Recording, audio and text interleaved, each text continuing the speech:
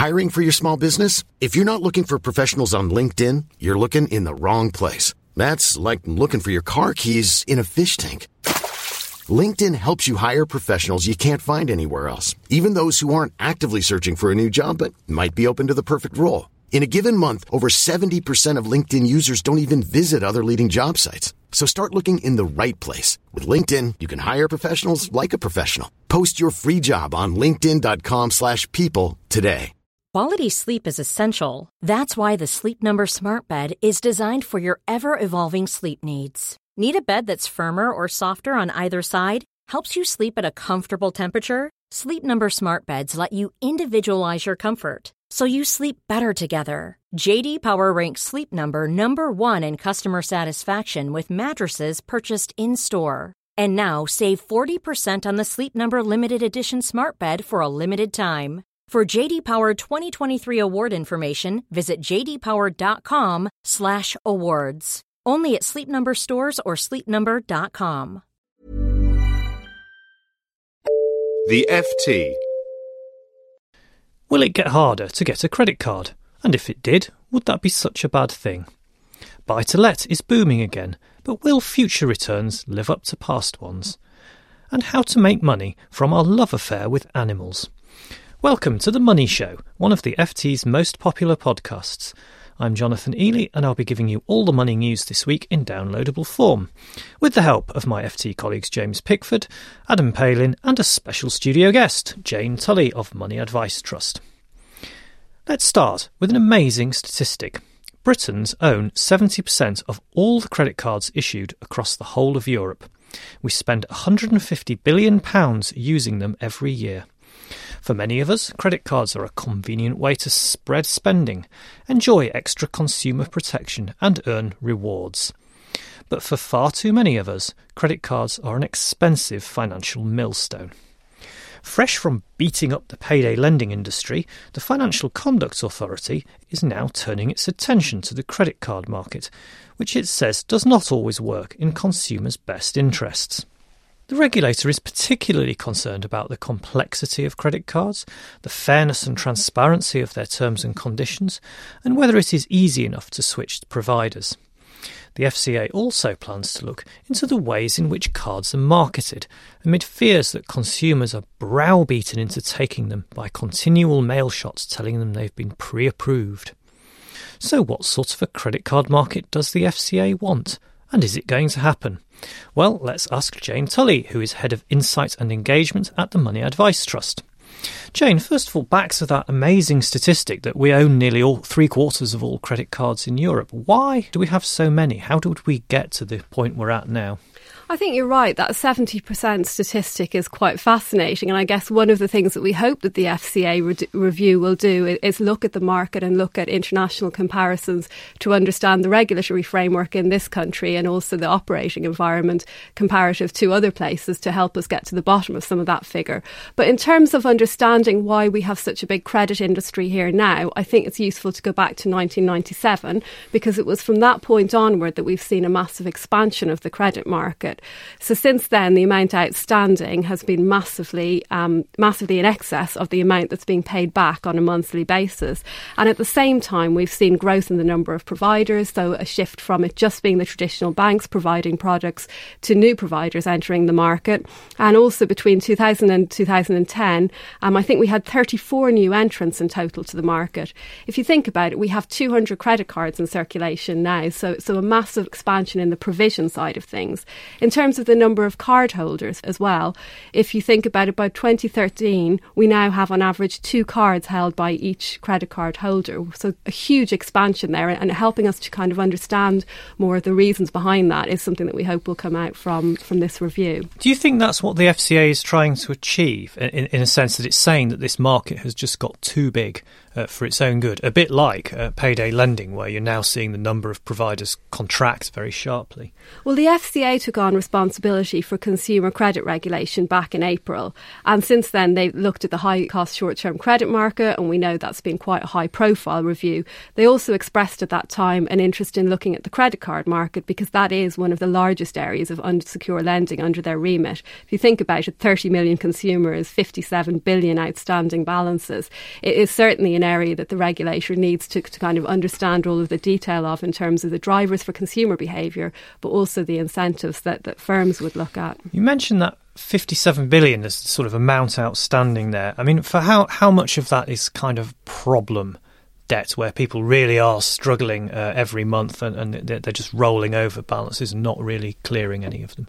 Well, I think the problem debt arises when people effectively revolve their credit payments from month to month. So instead of making the full payment at the end of each month, they roll that over, not just by 1 month, but by kind of several months. And then they're regularly making just the minimum payments on their bills.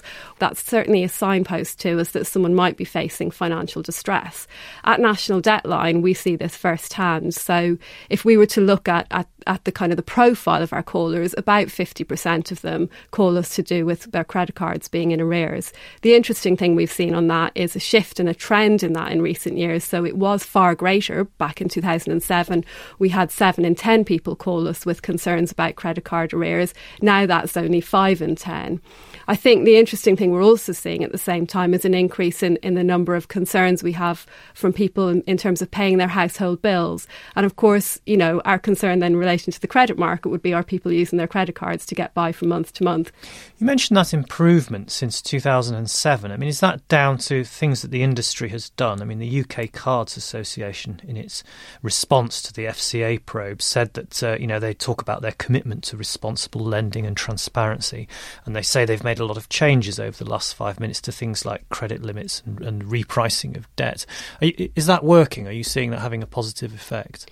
I mean, we certainly think that some of that is working. We work very closely with the UK Cards Association, and for example, we've assisted them with the wording of some of their letters about meeting those minimum payments, and we've also helped out on certain codes of practice. I think the industry has its own body and kind of organisation now to help establish what some of those minimum standards are, and it may be that some of the outcome from the FCA review is about improving some of that self-regulation within the industry. And finally, Jane, if the market does contract, will that penalise sensible users, those people who use credit cards responsibly, pay off their outstanding balance in full every month, and generally find them sort of useful products? Is there a danger that we'll throw the baby out with the bathwater here? Well, we'd certainly hope not, because we know that credit cards are a really valuable tool for a huge number of consumers. And, you know, as we say, the market does work very well for many. So it helps people get through on that, you know, when your income isn't necessarily meeting your outgoings, and just get through those kind of unexpected costs or unexpected payments that you have to make. Our real concern is for those people who perhaps are over borrowing on their credit cards, or perhaps there are incentives there that are encouraging them to do so. Thank you very much. That was Jane Tully, Head of Insight and Engagement at the Money Advice Trust. Still to come on the show, we spend a fortune on our pets, but is there money to be made from our often irrational devotion to animals? First, though, let's take a look at the investment story of the past decade, buy to let. It's about 18 years now since someone first hit upon the idea of creating mortgage products specifically aimed at allowing individuals to become landlords. Since then, a combination of easy credit and rising house prices has resulted in over 1 million landlords, many of whom regard their property or properties as an integral part of their retirement planning. The introduction of new pension freedoms next April is expected in some quarters to fuel another wave of interest in bricks and mortar as an investment. Returns in buy-to-let can come from the rental income or from a rise in a property's value, or some combination of both. But with the pace of house price appreciation now seeming to slow, will today's wannabe Rigsbys ever be able to match the stunning returns achieved by earlier investors? Will a future government cut back on the generous tax breaks extended to amateur landlords? Will new mortgage rules from Brussels or rising interest rates make financing more difficult? And is this very hands-on form of investment suitable for everyone? James Pickford has been looking into the rise of the amateur landlord. James, early investors have done very, very well out of buy-to-let. We interviewed Fergus and Judith Wilson earlier this year, who have, of course, made hundreds of millions from their empire of properties. But are we in danger here of sort of extrapolating recent success out indefinitely and assuming that it will always be a great deal? Well, very much so. I think what aspiring investors in buy-to-let have to look at is, as you've already mentioned, there are two sides to this equation, the capital value side and the rental side. And of course, the story of the past decade has been this extraordinary rise in capital values, particularly London and the South East, which played so well for the Wilsons, who are based in Kent. That appears now to be flattening off. Even this week, we've had figures from the BBA, which represents banks, showing that the number of mortgages lent have fallen by 16% in the past year. And Halifax is now predicting house prices will rise by as little as 3%. It said in the range of 3 to 5% next year, compared to a peak of 10% in July. So these investors can't expect the kind of stellar returns from the property itself, just owning the property. And therefore, they have to take a much closer look at whether it will earn the kinds of rents that will not only allow them to pay back their mortgages, but to cover maintenance and legal costs and all sorts of other costs, and make a profit on top of that. Mm-hmm. And what's the outlook for rents? I mean, presumably it varies very much according to whereabouts in the country you are.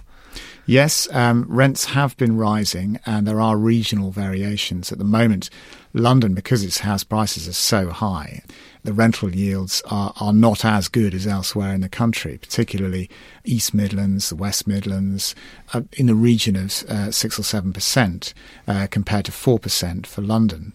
But there are reasons to think that it's a good play in the long term because of population change. The population is rising and the shape of the workforce is changing in that we have an increasing number of graduates. Young people tend to rent.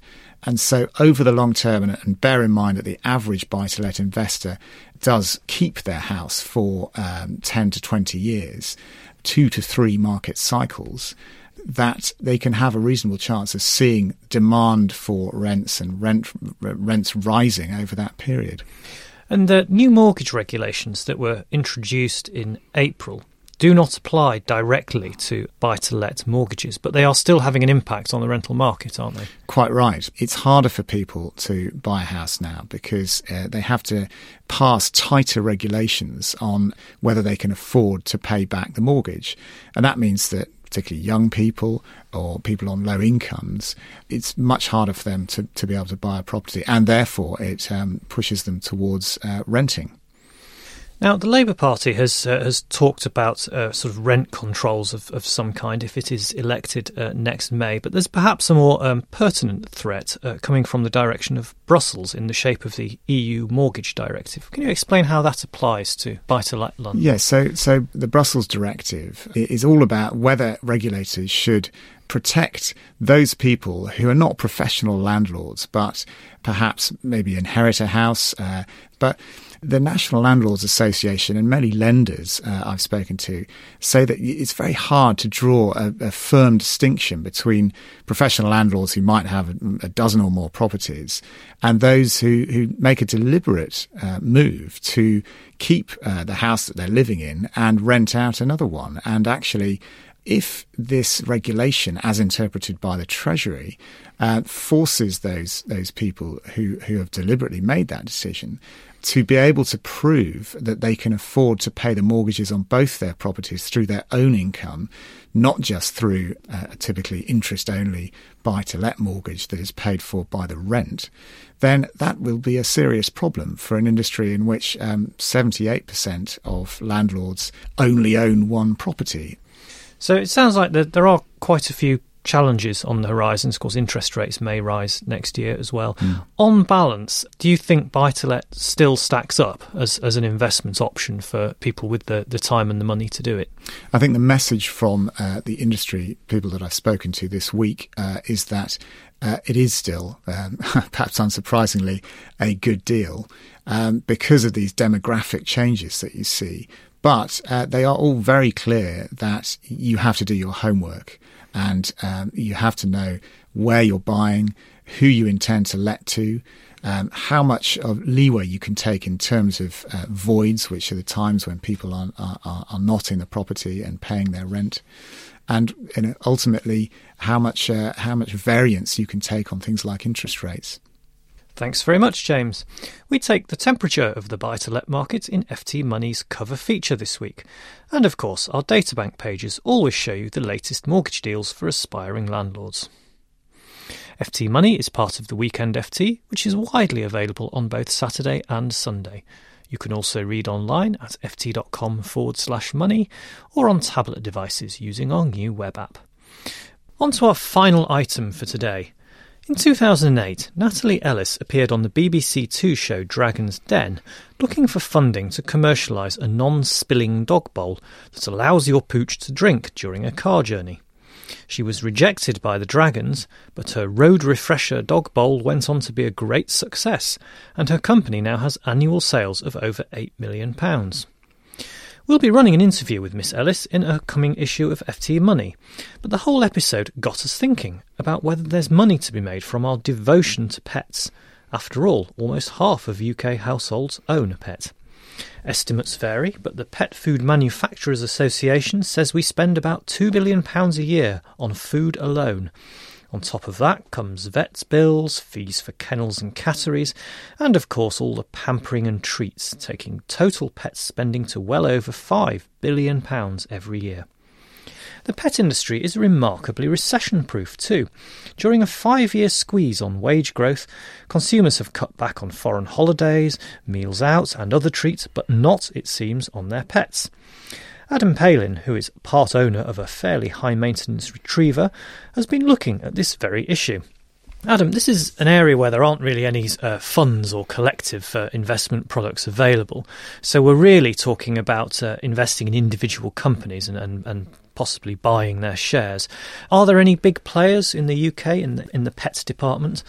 Well, the obvious one is Pets at Home, the supermarket for pet products, if not quite pets. They do have some reptiles and rabbits and fish floating around, but no doggies in the window. They do sell food, accessories, and listed this year. The shares are down about 15% since then, although to an extent that reflects a general downturn in retail. What's interesting about the company is that Pets at Home are moving into services. Now that includes grooming and veterinary practice, which can be in store. The veterinary market is dominated by independents, but through the acquisition of Vets for Pets, in addition to its existing number of in-store vets, it's looking to get around a 10% market share there. And what about the makers of food for pets? I gather this is a remarkably concentrated market. Yeah, indeed. Nestlé are in fact the largest player. According to figures from the American Pet Products Association, they have market share of around 48% through their Purina brands. It actually accounted for around 15% of group operating profits in 2013. So it's a large part of the company, a very profitable part. But obviously, if you're buying into Nestlé, then it's as much into chocolate and cereals. The other main actor is Mars, who acquired Procter & Gamble's pet care business for around $3 billion this year, although they're a private company.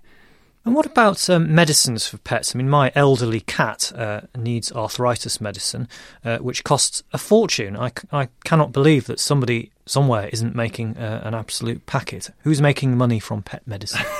Lots of people. I think that every month when I get to apply the Advocate to Bell the Retriever's head, that's made by Bayer, the German pharma group. Sanofi are another big player. But obviously, if you're investing in those kind of companies, the human pharmaceutical part of their business is much larger, so there's no direct exposure. Now, Pfizer, the US pharmaceutical giant, they spun out their animal health group last year. It's called Zoetis. The shares have done remarkably well this year, up over a third. although of course it is US listed, so for UK investors there is cost there, obviously. Yes, I mean that applies to several of the companies you've mentioned there. In the UK, mentioned Pets at Home, are there also smaller and more focused companies whose shares will be easier for UK investors to buy? There's one main listed company that comes up called Dechra. They used to have a big distribution arm, but they got rid of that last year. Now they're purely pharmaceutical. An area where they specialise is in endocrinology products for cats and dogs. Again, they've done really well. The last 3 years, their shares have doubled, and that's mainly due to this specialisation and also expansion into Europe and the US. And finally, if you don't want to sort of become a stock market investor and you don't want to buy shares in overseas companies, you could, I guess, do no worse than become a pet sitter. Apparently this is an enormous growth market. Well, so I'm told, and on my dog walks I do see a number of apparently self-employed or franchised dog walkers. The extent to which they are verified and approved is of course debatable. It's self-regulated, but there's certainly one association, the National Association of Pet Sitters and Dog Walkers, who I spoke to. Now, they're 750 or so members. They have to be insured. They only walk their dogs in small groups and so forth. The idea being that offers dog owners a degree of comfort that their dog's being well looked after. But for most people doing this, it's a part-time job. Many are retired. But in some cities, I know in London, hourly rates can be around £20 a dog, but it's still very much in a nascent form. £20 an hour to walk a dog when we pay people in care homes the minimum wage. Something's gone wrong with Britain, I feel, but there's lots of money to be made from pets. Thank you very much. And there's lots more about the amazingly profitable pet business in this weekend's FT Money. What else do we have? Well, my column takes a look at what might be in store in next week's autumn statement. Ken Fisher explains more fascinating correlations between US elections and stock markets.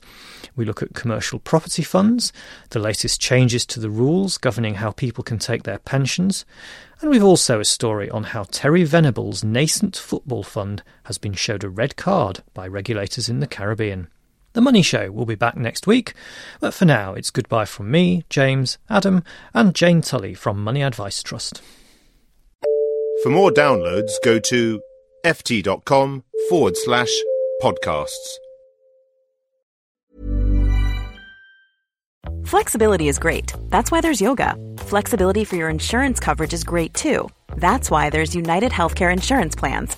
Underwritten by Golden Rule Insurance Company, United Healthcare Insurance Plans offer flexible, budget-friendly coverage for medical, vision, dental, and more. One of these plans may be right for you if you're, say, between jobs, coming off your parents' plan, turning a side hustle into a full hustle, or even missed open enrollment. Want more flexibility? Find out more about United Healthcare Insurance Plans at uh1.com. Planning for your next trip?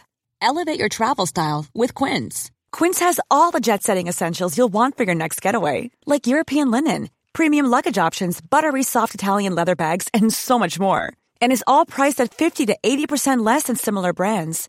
Plus, Quince only works with factories that use safe and ethical manufacturing practices.